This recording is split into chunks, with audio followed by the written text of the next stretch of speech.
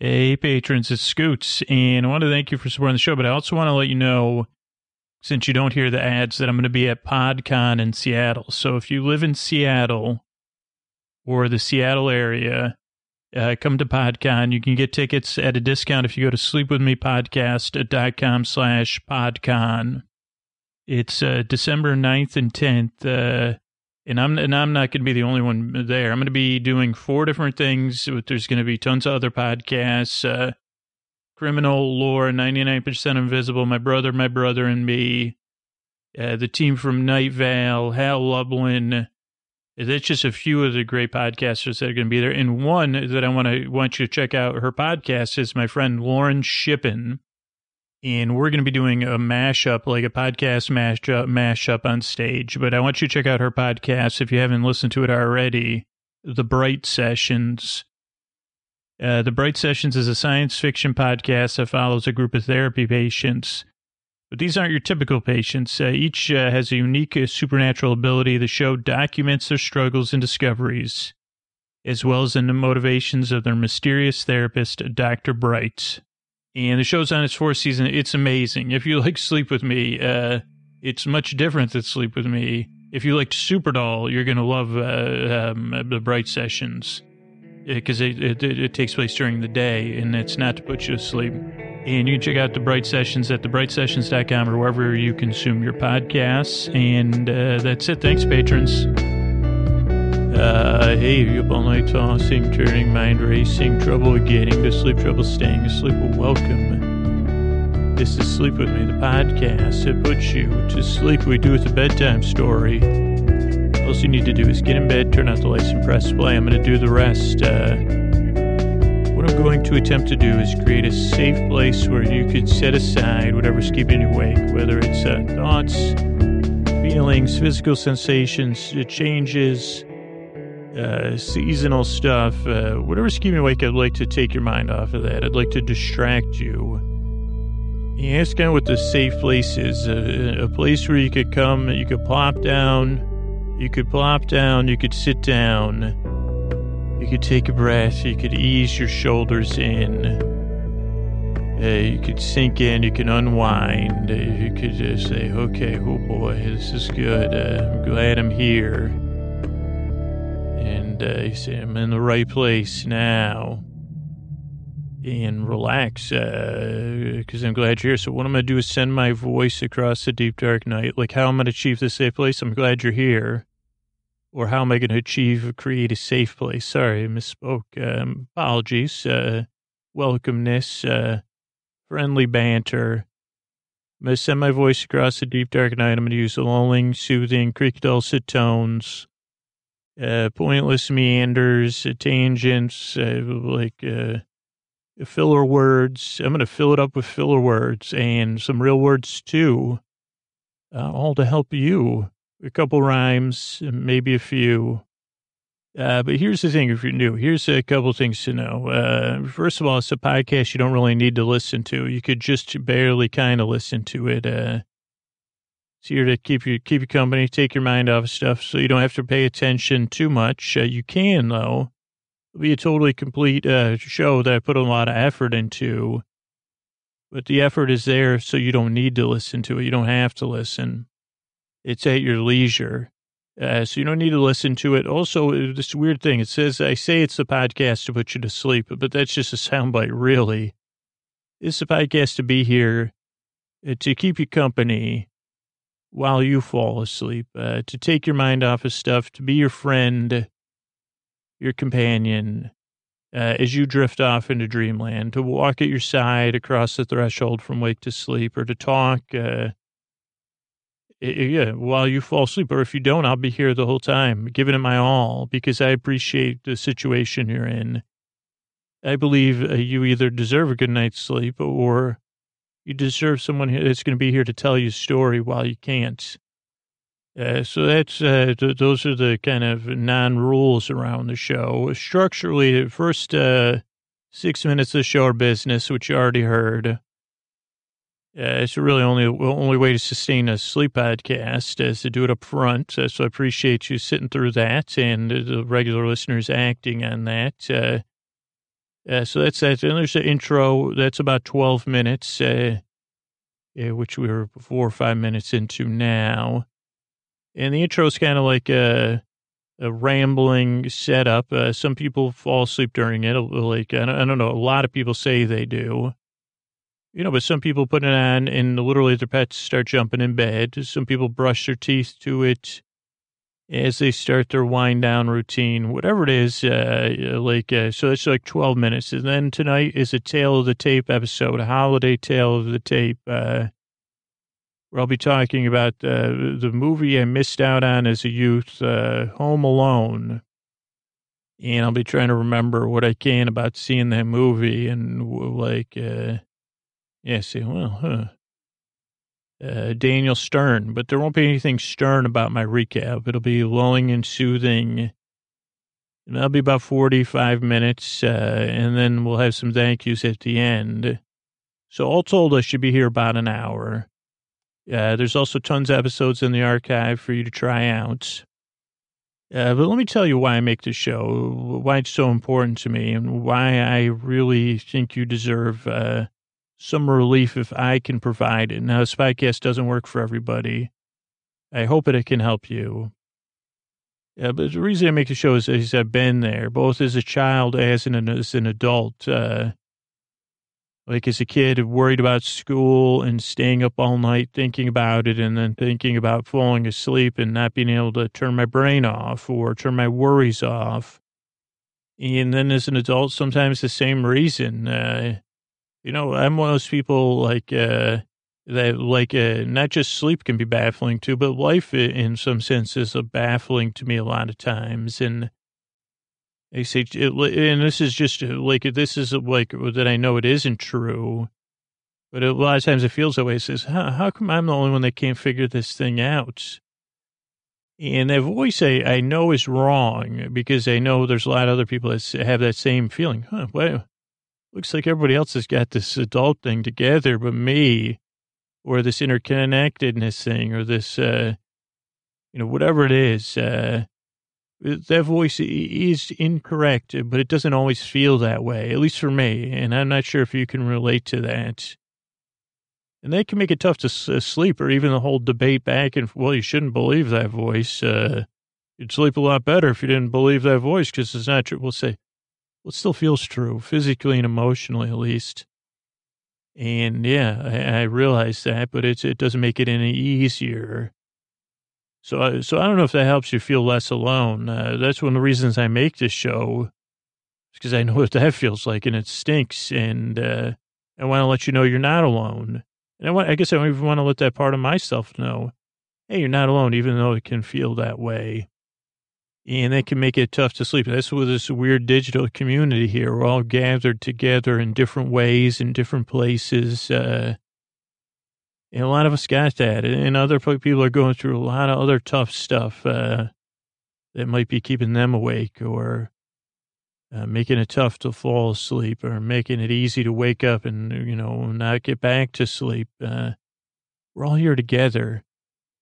And it's easy for me to forget that or not even to forget it, to say, intellectualize it, but then have it be inaccessible by the rest of me.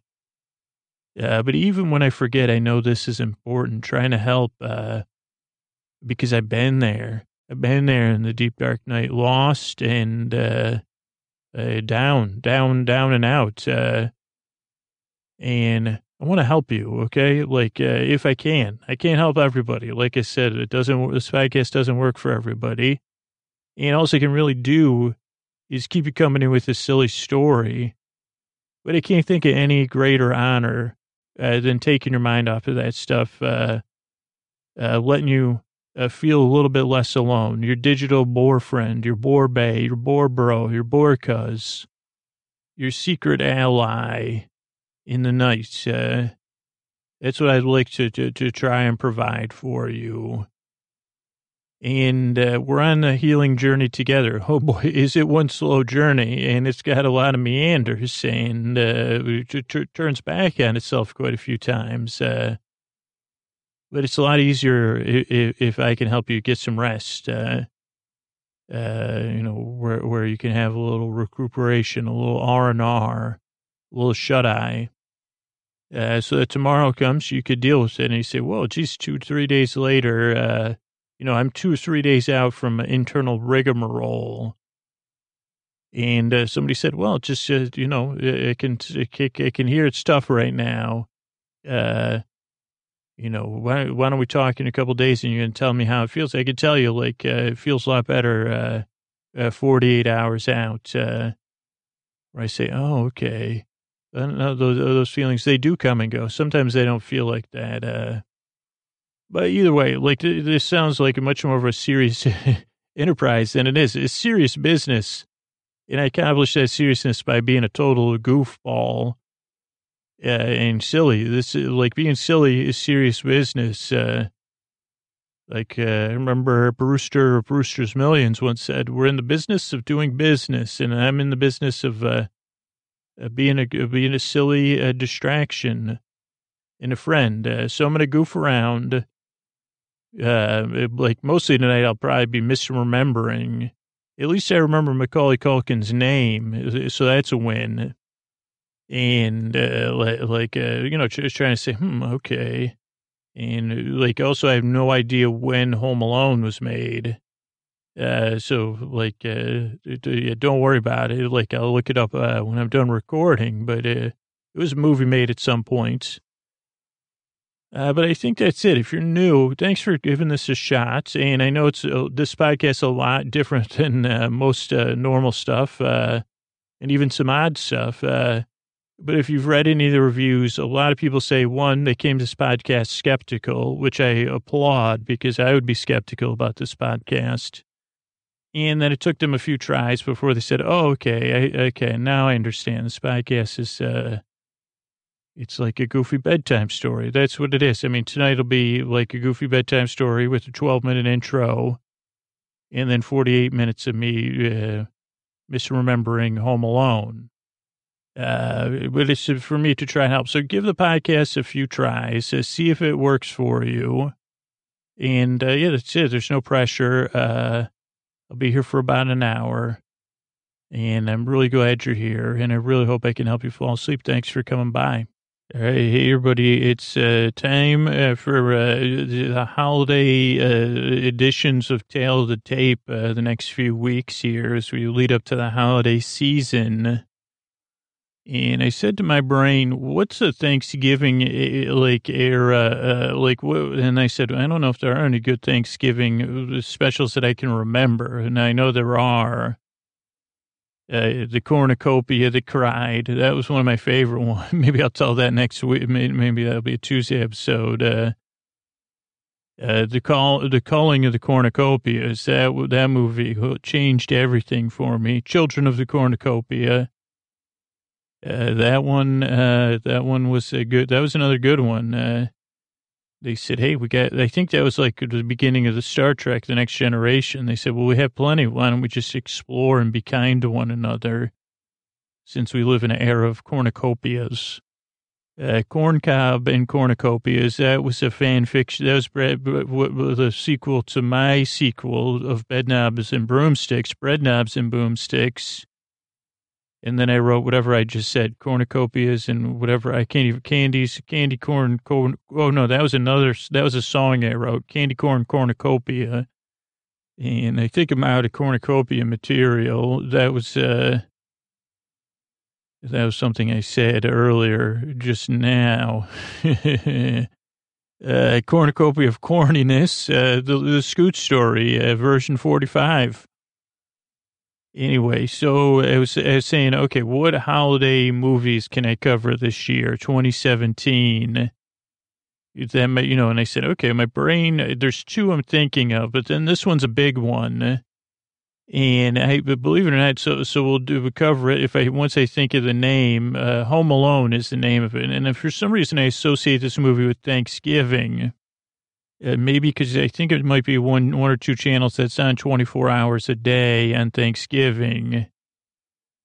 Though the different channels now, I haven't had linear cable in a long time.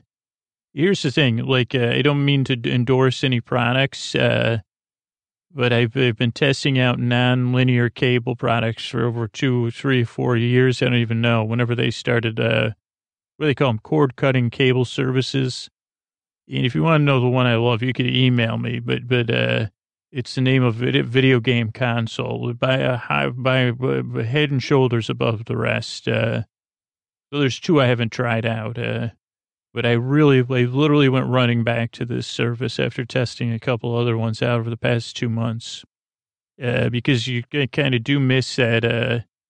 I don't know. It has the best of both worlds, I think. When you want to stroll the cable channels, you can do that. You don't actually do that, so I'm not sure if you actually, you can look at the guide and scroll, But anyway, I'm pretty sure this movie, Home Alone, was on 24 hours a day. Maybe it's Christmas, maybe it's New Year's, maybe it's Thanksgiving, but I associate it with Thanksgiving.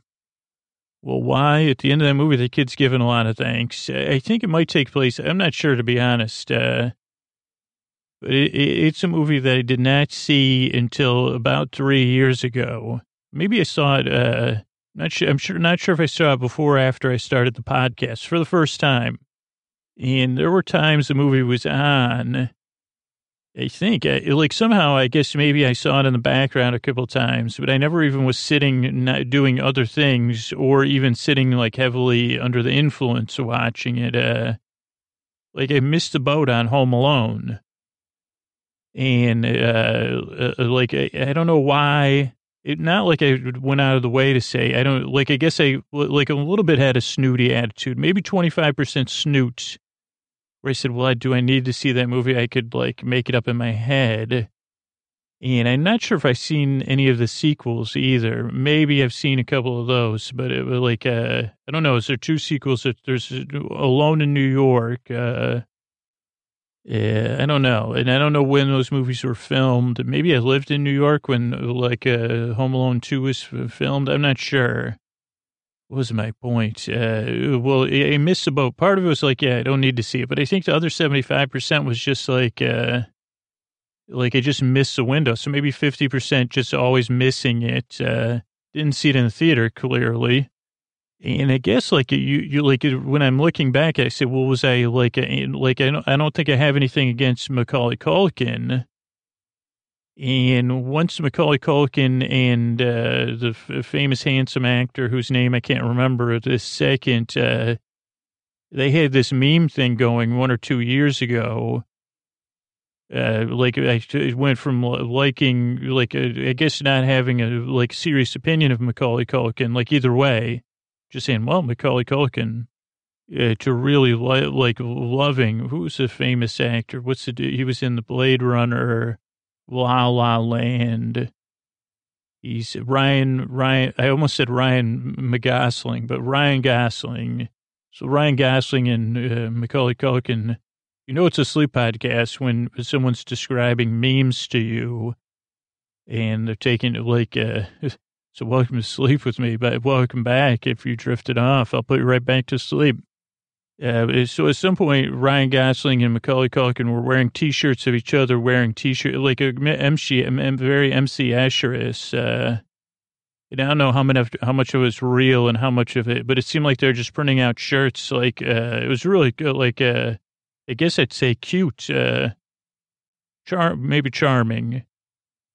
And but I don't think I ever had a negative opinion of Macaulay Culkin.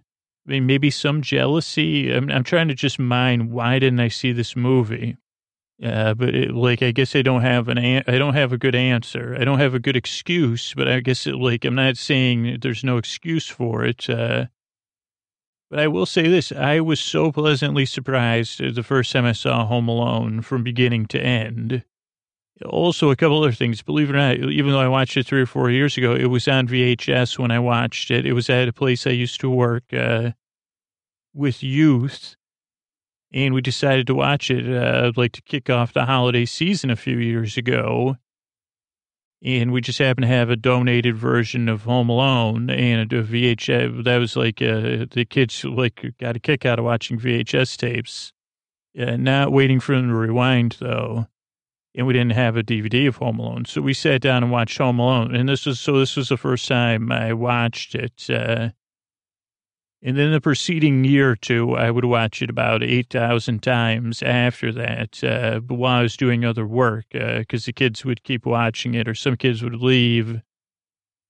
So at least in the preceding weeks, I probably saw it 10 more times, which is really going to blow your mind when I try to remember anything about it. But I only watched it once in completion, from start to finish, in my own defense. And I really found it incredibly charming and a good movie. And, oh, no, maybe I watched it again with my daughter. Okay, maybe back up, Scoots. Maybe I watched part of it at work and then watched the whole thing with my daughter. Because I remember I said when she watched it, it was like a little bit out of her league. So maybe it was like 4 years ago. Maybe 3 years ago when you watch stuff with a kid, like, especially when you're a co-parent, you don't want to watch a movie with a kid and then report it back to the co-parent that that the movie was beyond their level. If it was going to not help them fall asleep or expose them to stuff. And my daughter's right around the maturity level that this was just like just a 0.25, a bit ahead of her. So I had to talk to her and say, hey, you don't got to worry about it. This is a fun movie. It's just a movie. Now, here's a factoid. The main character's name's Kevin. Like, that just popped in my head, so I thought I'd say it so I'd remember it. Maybe. I'm pretty sure his name's Kevin. That's Macaulay Culkin's character. And to be honest, I don't know a lot about Macaulay Culkin either, other than, like, what you probably know about, like other than what I've already stated. But he seems really nice, and, yeah, so this is basically the fiction of the movie Home Alone, combined with the fiction of me, maintaining it. But, so I think that's it. I'm trying to think. So it's a movie, it takes place in Chicago. I'm pretty sure it's a John Hughes movie, but I'm not positive on that. It could be Reitman or a Ramis movie, but I'm guessing it's a John Hughes movie because it takes place in Chicago. But I'm pretty sure maybe Harold Ramis's movies take place there too. And I have no idea what year it came out. I would say 90. It could have came out anywhere from 1988 to 1999, which is a pretty big span. And I really can't narrow it down. It could even be, 88 was probably the soonest it could have come out. Maybe 98 would be the latest it came out, but I don't know in there. I could look it up. If we get stuck, I'll pause the recorder, if it gets really, if I don't have anything to talk about. But right now we got plenty of stuff, because there's even like, I have a couple of theories about, I have one theory about the movie. And then our friend, on her Instagram, Starlee Kine from the Mystery Show, last Thanksgiving, like I don't really use Instagram that much, but like she's one of the few people. I was trying to follow more people, but before for a while I was following like her, and I don't even know who else. So if I don't follow you, don't make a big deal about it. But last Thanksgiving season, she had posted a little photo taken from the movie, which we'll talk about, which I think she had I don't know how to repost things on there either. But I think she'd reposted it from Charles that makes Search Party. But again, my logic is flawed. Because this would be considered. I think this movie has entered the holiday class. I think if you're on the cable channel 24 hours a day, that's your holiday classic. I don't think there's any arguments. And I guess they never associated the movie with the holidays. Like people say the feels, like it didn't give me the holiday feels. So that was another reason, I guess, again, I'm just trying to process why I missed this movie. And I don't know. So again, when I saw it finally, here's a lot of things to love about it. Macaulay Culkin is great. Catherine, oh my gosh, her name is like one of our beloved Second City actresses from SCTV. whose name Catherine will come to me. She's been in some of our favorite Tim Burton movies and many other things. But of course, Catherine Keener's name's coming to me, which is a different actress. But she plays the mother. The dad's played by somebody, and I'm sorry I don't know their name, but you say, okay, yeah, that's the person that's in the movies. I mean, they're doing, they're a very successful actor.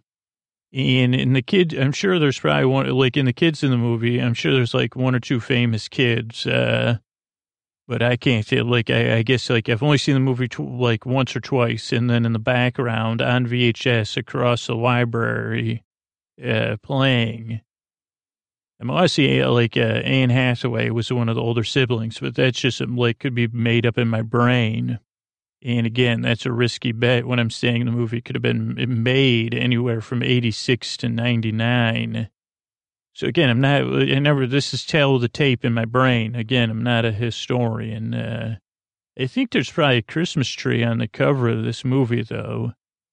But again, like, I don't know. I don't know why I missed the movie. I'm sorry, Macaulay. Please take me. Like, I could wear a T-shirt of you wearing a T-shirt of Ryan Gosling if you want, right, to apologize. And, shoot, I just almost had Catherine's last name, but you'll recognize her. Daniel Stern and Joe Pesci are the other big leads. And Daniel Stern, of course, anybody that was raised in the 80s and watched Wonder Years, we'll say, well, Daniel Stern's voice is the voice of my childhood from, like I would always narrate in Daniel Stern's voice or whatever. And Joe Pesci was famous for, I think, this role and a similar role in My Cousin Vinny, where he kind of plays like a Jersey tough guy, loudmouth character, which I guess isn't different than some other wonderful Scorsese movies that he's appeared in, where they were unbelievable. And yeah, there's probably other people in the movie, and John Candy's in it, and he's part of like a theory I have. But so, like, what I missed, like, what I really enjoyed most was the beginning of the movie. And I guess when you think about people, like, the emotional situation of the kid's name, Kevin. So we have this Chicago home, very big, like, very John Hughes. Did I say the movie was made by John Waters maybe at the beginning? That would be great if John Waters remade Home Alone. That would be unbelievable. Can I get a what? Like even a stage play, Home Alone by John, like a stage version of the movie. How about that? That would be so sick. And then have Macaulay Culkin in it. Holy cow. I wish I had a pen.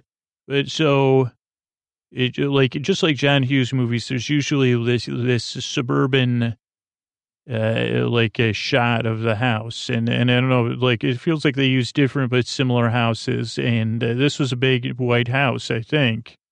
And it opens in a frenzied situation of the night. Well, I don't know where it opens, but at some point, the first thing I remember is this frenzied situation of a family the night before they're going on vacation. I think Anne Hathaway is in the movie, maybe, but anyway, so there's there's Kevin, who's the youngest. Maybe there's a girl that's younger than him, one of his sisters, I would assume. But their family's getting ready for a vacation, and so everybody's in the house, and Kevin's seeking attention, but everybody's busy getting ready for vacation, so he can't get any attention. And I feel bad for my brother Kenneth, because he was kind of in Kevin's role, but we only had 6 kids. I don't know, this family seemed like there's at least 8, because with 6, you're going to keep track, but once you get over 6, you say, well, there's probably like 8 or 10 kids in this friggin' house. And I don't know how many were cousins or whatever, but I think there was just an aunt and an uncle there. And they were all going to France or something. I think they were going to France or England. And I don't know if it's for vacation or what. Like, I guess none of that I really paid attention to. But let's say they're going to Paris for the holidays or Thanksgiving, which would be interesting. Like for the holidays. Let's say they're going to Paris for the holidays. I don't really remember. And I think they were like, I don't know if they were flying through. No, I guess Chicago. You probably get to either one of those cities, London or Paris, direct. And so it's the night before. They're getting ready. Kevin's seeking attention. His mother's like, Kevin, you got your stuff packed? And I think Kevin's like, I don't want. No one listens to Kevin, but he tries to say, one, I don't have any clean clothes, and two, I don't have a bag or something. Or he's seeking help. And the house is just chaotic. And it's very comedic, but you kind of get the sense that Kevin's a little down. And you really get the sense that Kevin's trying, seeking attention and actual assistance. And then his Bugs, I think, is his oldest brother. Bugs is not nice. And then at some point, like Joe Pesci shows up. He's dressed in costume, but we don't know that. And he's pretending he's for working for the Chicago PD. And also a guy shows up with like 15 pizzas. And also the uncle's there. And like the uncle's a little bit aloof, like Kevin's uncle. And then the guy's like trying to get paid for the pizzas. And Joe Pesci's trying to find an adult. And I think he finally talks to Kevin. He says, is your mom or dad home or something? He kind of talks down. And then Joe Pesci's thing is like, well, I'm just making sure you're going to be home for the holidays or you're going to be gone. And they say, we're going to be gone. And Joe Pesci says, great. Well, we're going to have an eye out for you. So don't worry one bit. When are you going to be back? And they say, well, not for 2 weeks. We're going to go to Paris or whatever, London. And he says, I see London. I see France. Don't worry. I'll keep an eye on your house. That's my job. But I think he expresses like a hidden animosity towards children at some point, maybe. Then the guy finally gets paid for the pizzas. And this really was the emotional hook for me, was like, I think Kevin, he's off trying to get his socks together or whatever. And the family sits down to eat pizza. And then they say, Kevin, why aren't you eating dinner? Like, get in here. Like, he was trying to do something right. And then he gets in trouble. And then he gets in and there's no pizza left. And he's crushed, understandably. And they say, well, why didn't you get here on time, Kevin? Of course there's no pizza for you. And I mean, anybody who's ever been a kid and has loved pizza, I mean, even if you go to pizza parties as an adult, I mean, I don't know about you, because I'm not a great person. I'm like watching the pizzas say, okay, how many pizzas? I'm pretty hungry, man. I could keep eating this pizza all day. So, but poor Kevin, he doesn't get any pizza. I don't even think and then Bug says, well, it figures because Bug says something not nice. They think something gets spilled on somebody and everybody goes, Kevin. So he just keeps getting like bad thing piled on bad thing when he wasn't acting out or like he was just going against trying to get like advocate for himself and survive in the chaos and but nothing too harsh, just enough that you feel like this connection to Kevin. And then I think out loud or alone with his mom, at some point Kevin starts to pout, which is understandable. And at some point he wishes away his family. And I wish you weren't, like, I wish I was like home alone or something. And that's really the through point of the movie. Is he says, geez, I wish you weren't my family, or I wish I really hope, and his mom, like he says it in such a way, and she does a great delivery of, like he says it either to her or out loud in the dining room. And she says like, oh, well, geez, you better be careful, or your wish will come true, and then you'll miss all of us or whatever. And she's not happy, and then Kevin's a little sad, so he goes up to his room or something. I think he lives up in the attic, or he goes and like sleeps in the extra room. Maybe that's it. Like even his bedroom's been taken over by his aunt and his uncle, so he's like, where am I going to sleep? And they go somewhere else, Kevin. So he ends up like sleeping in a hamper or something. And then he wakes up the next day. Well, he's still asleep. And whatever, his parents and everything, like they wake up the next day at like 6 a.m. For some reason, like they had messed up their time anyway. Everyone slept in, I think. So then they're rushing to get to the airport, and they had some system for counting the kids with the older siblings, but something was off about that. So they get everybody in the car and they head to the airports, and they're running late. So then, like, you see them running through the airport, running to get on the plane. Everyone getting on the plane, like, oof, we just made it. Oof, we made it to our flight to France or whatever, transcontinental flight. And then, like, I think there's one shot of the parents, like, saying, oh, boy, they're on the flight. They're like, get us some champagne because we just barely made it. Now we're on Easy Street.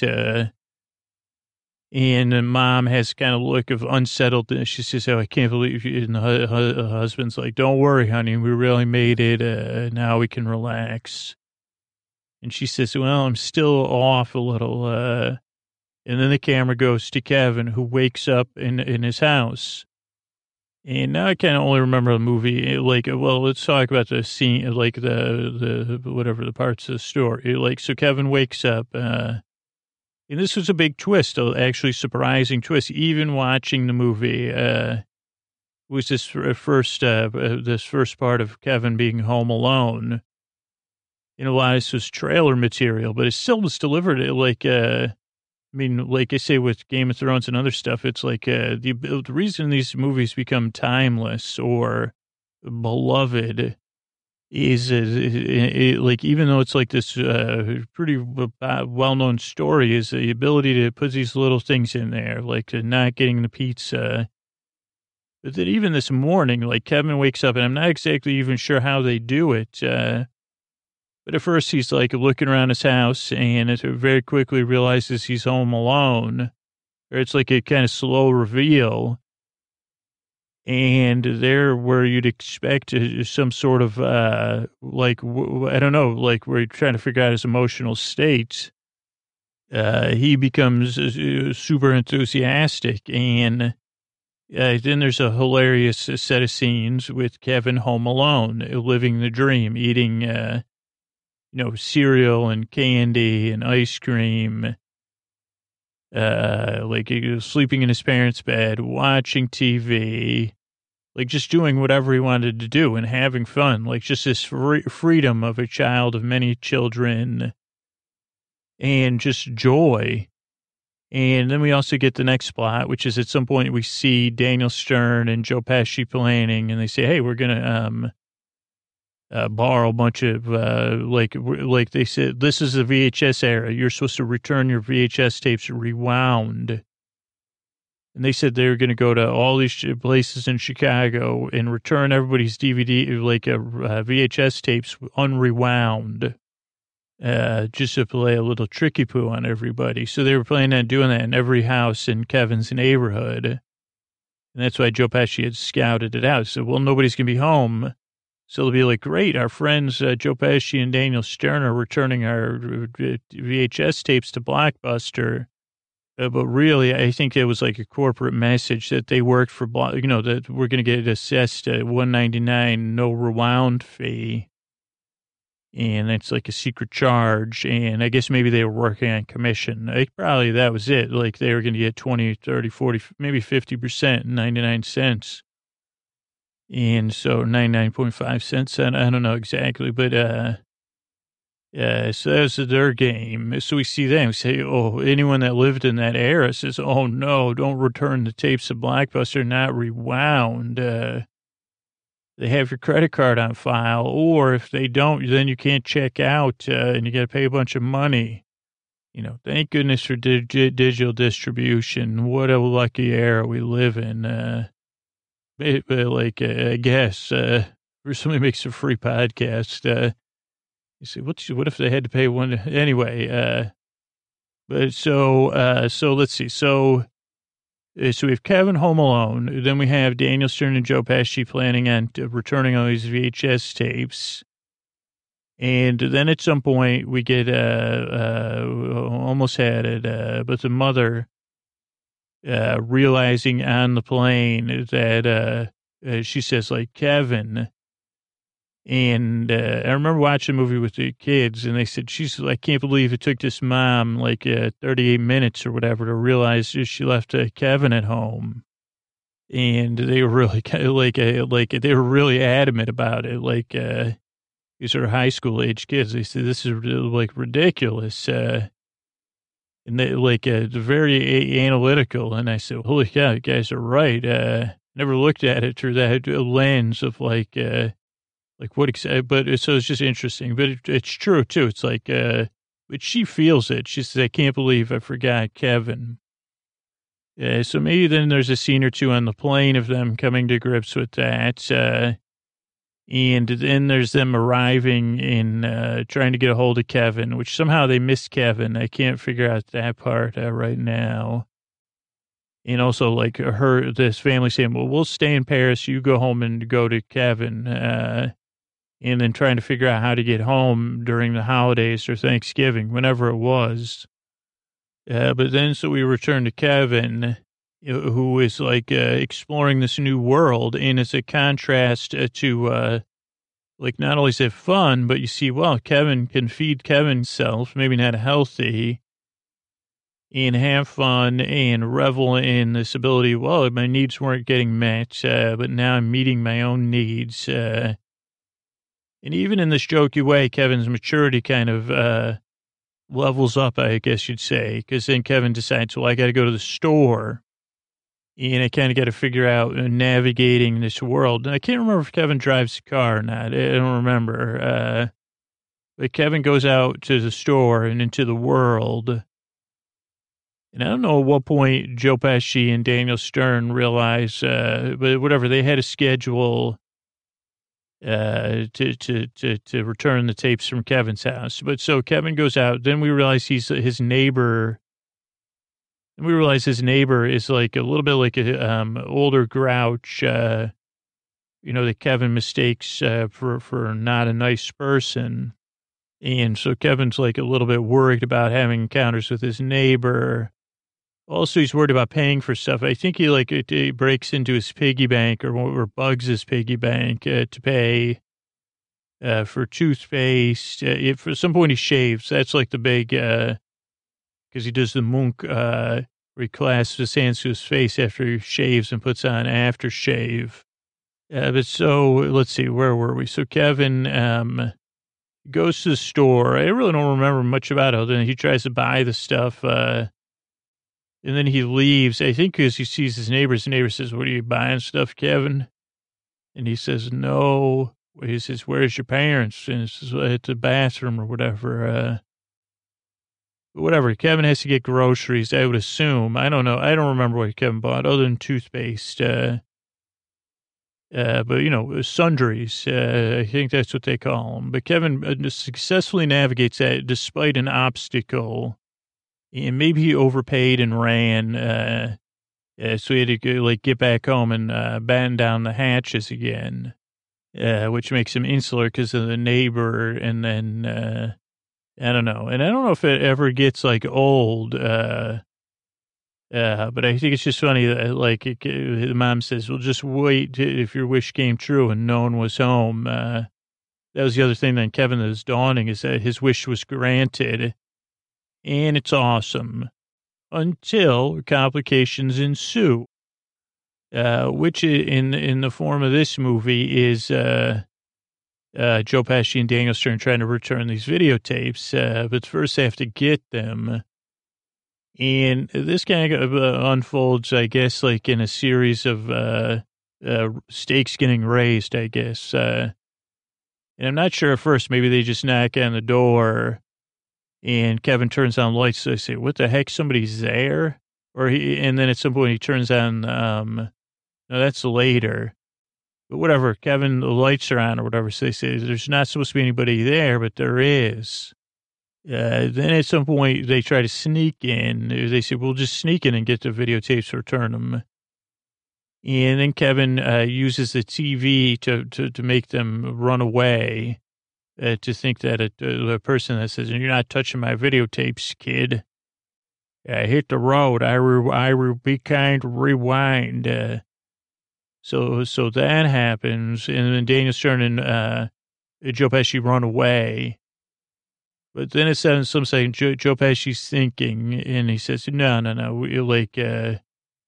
He goes, I think there's just maybe they see Kevin go to the store and go back, and they say there's just a kid there by himself. He's gonna love it." And then I guess this part, there's a leap that I miss.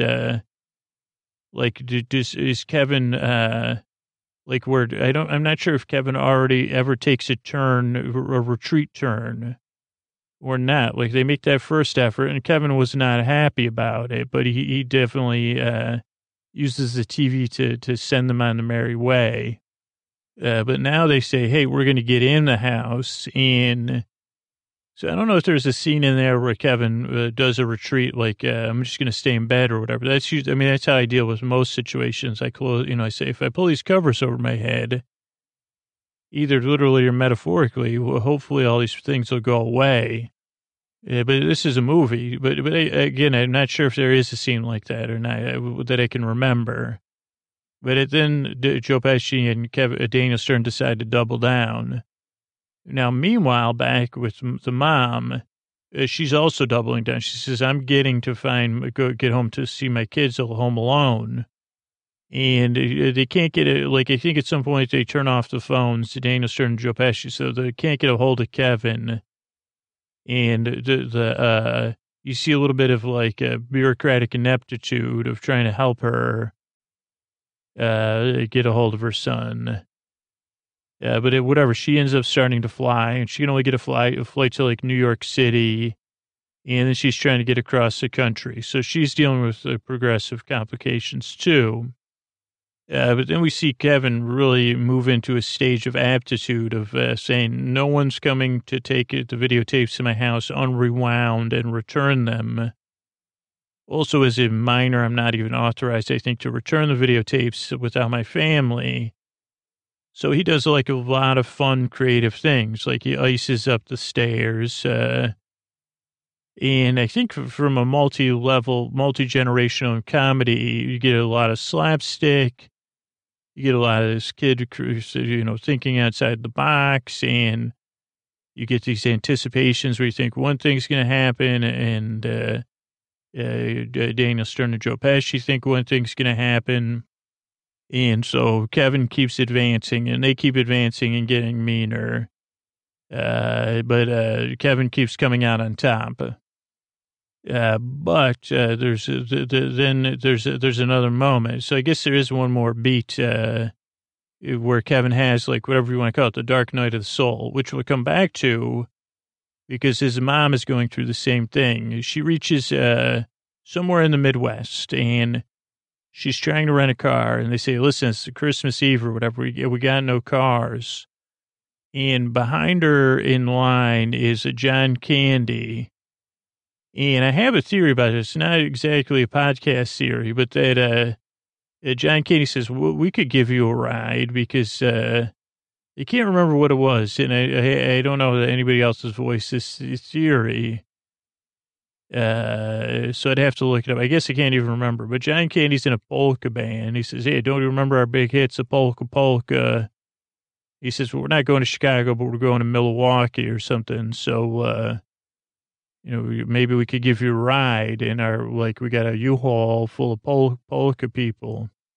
But I was really wondering if, John Candy was representing some sort of Greek Roman god.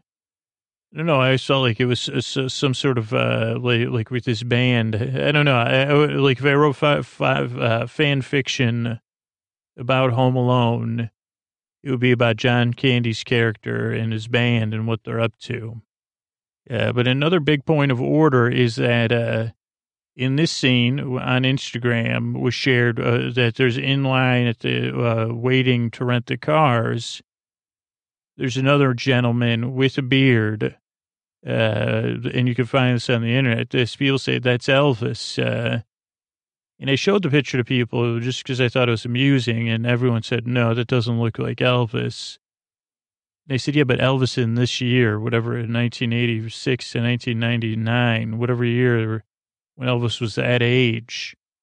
But it was fun to think about, what if Elvis was an extra in Home Alone? Who doesn't get amused by that? Most people, turns out most people don't. Other than I do. But so I don't know. I found that amusing. But then she gets in the car, and like interspersed with Kevin's scenes is her traveling with John Candy's band, and trying to get home to Kevin. Now, meanwhile, Kevin has this dark night of the soul. And I'm not exactly sure when it really is. I don't know if maybe it's after his victory against Stern and Pesci, or if it's like before they give one last try. But Kevin goes out and he goes, I think, to like his like local holiday thing. So maybe it's Christmas Eve and he's just a little lonely. Because I kind of remember like a nativity scene and carolers, like a family moment where everybody's sharing holiday eve. And then Kevin sees his neighbor, this older neighbor of his, who he always thought was a grouch. And the neighbor kind of sneaks up on him and he says, hey, Kevin. And I think Kevin had lost his wallet. He says, hey, I found your wallet, or fake ID or whatever. Yeah, maybe Kevin paid by credit card. I don't know. But like when you ran out of the store, you seemed like you were running around. You haven't seen your family at all either. And Kevin goes, yeah. And he goes, don't worry, I'm your friend. You don't got to be worried. And you get this sense of warmness. Again, I don't know how they did this so well, but where you say, okay. And you can feel Kevin let his guard down a little bit. And he says, again, I just know that he says, geez, I need some wisdom. I'm having the dark night of the soul, and you're my mentor figure. But they really deliver it. Like, you get the sense that Kevin has this one last need to push him on to his next thing, and this grants it. He gives him some piece of wisdom. Like, on Christmas Eve, the brightest light in the sky is the light within your heart or something. And it's okay to love people that aren't perfect because no one's perfect. He even tells a story about his daughter.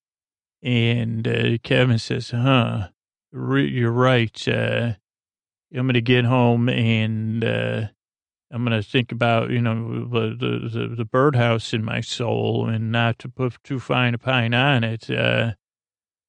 And he says, you're right about this. I can feel it. And his neighbor says, well, Kevin, I'm here if you need me. And Kevin says, I don't think I do. And then Kevin goes back and he's already learned the real spirit of the holidays. And then if there's one last lesson to be taught, it's taught to Joe Pesci and Daniel Stern to keep out of other people's VHS tapes. And don't come up with some shady system of returning the tapes at other people's expense because no one's going to like that. And whatever. So that happens. And trying to think let's see. What does happen after that? I don't know. But then finally the mom arrives. And I don't exactly remember, but I'm sure that her and Kevin share this moment of love. But really, the movie does end with Kevin's victory over people trying to mess with the tape, where you see Kevin has achieved the right mix of adulthood and childhood vulnerability, I think, with the scene with the neighbor. And since I'm remembering them out of order, I'm not exactly sure. But then, yeah, Kevin has already achieved it. And I guess in some sense, then, he can have, what do they call that? I don't know what Campbell calls it, something with the mother, whatever, or something with the father, where he says, hey, Mom, I do love you, but, how about some more friggin' attention and you can't even remember saving me a slice of pizza. And she asks for forgiveness, Kevin, but Kevin says, now I'm much more mature. And this won't happen again until we go to the hotel in the New York City one. Made in Manhattan or whatever, made it like Home Alone, Lost in New York. But yeah, I think that's what it's called. And she says, well, I love you. And he says, I love you too. And then the neighbor probably says, hey, can I come over for dinner? They say, of course you can. This is great. And Daniel Stern and Joe Pesci lose their license to return Blockbuster tapes, which ends up bankrupting that whole company. And movie comes to a close with probably like, I don't know if Danny Elfman did the music or what, but probably with another shot of the house again, and then some scrolling credits. And it was it was great to watch, even though I was late to the game. And yeah, so thanks so much and good night.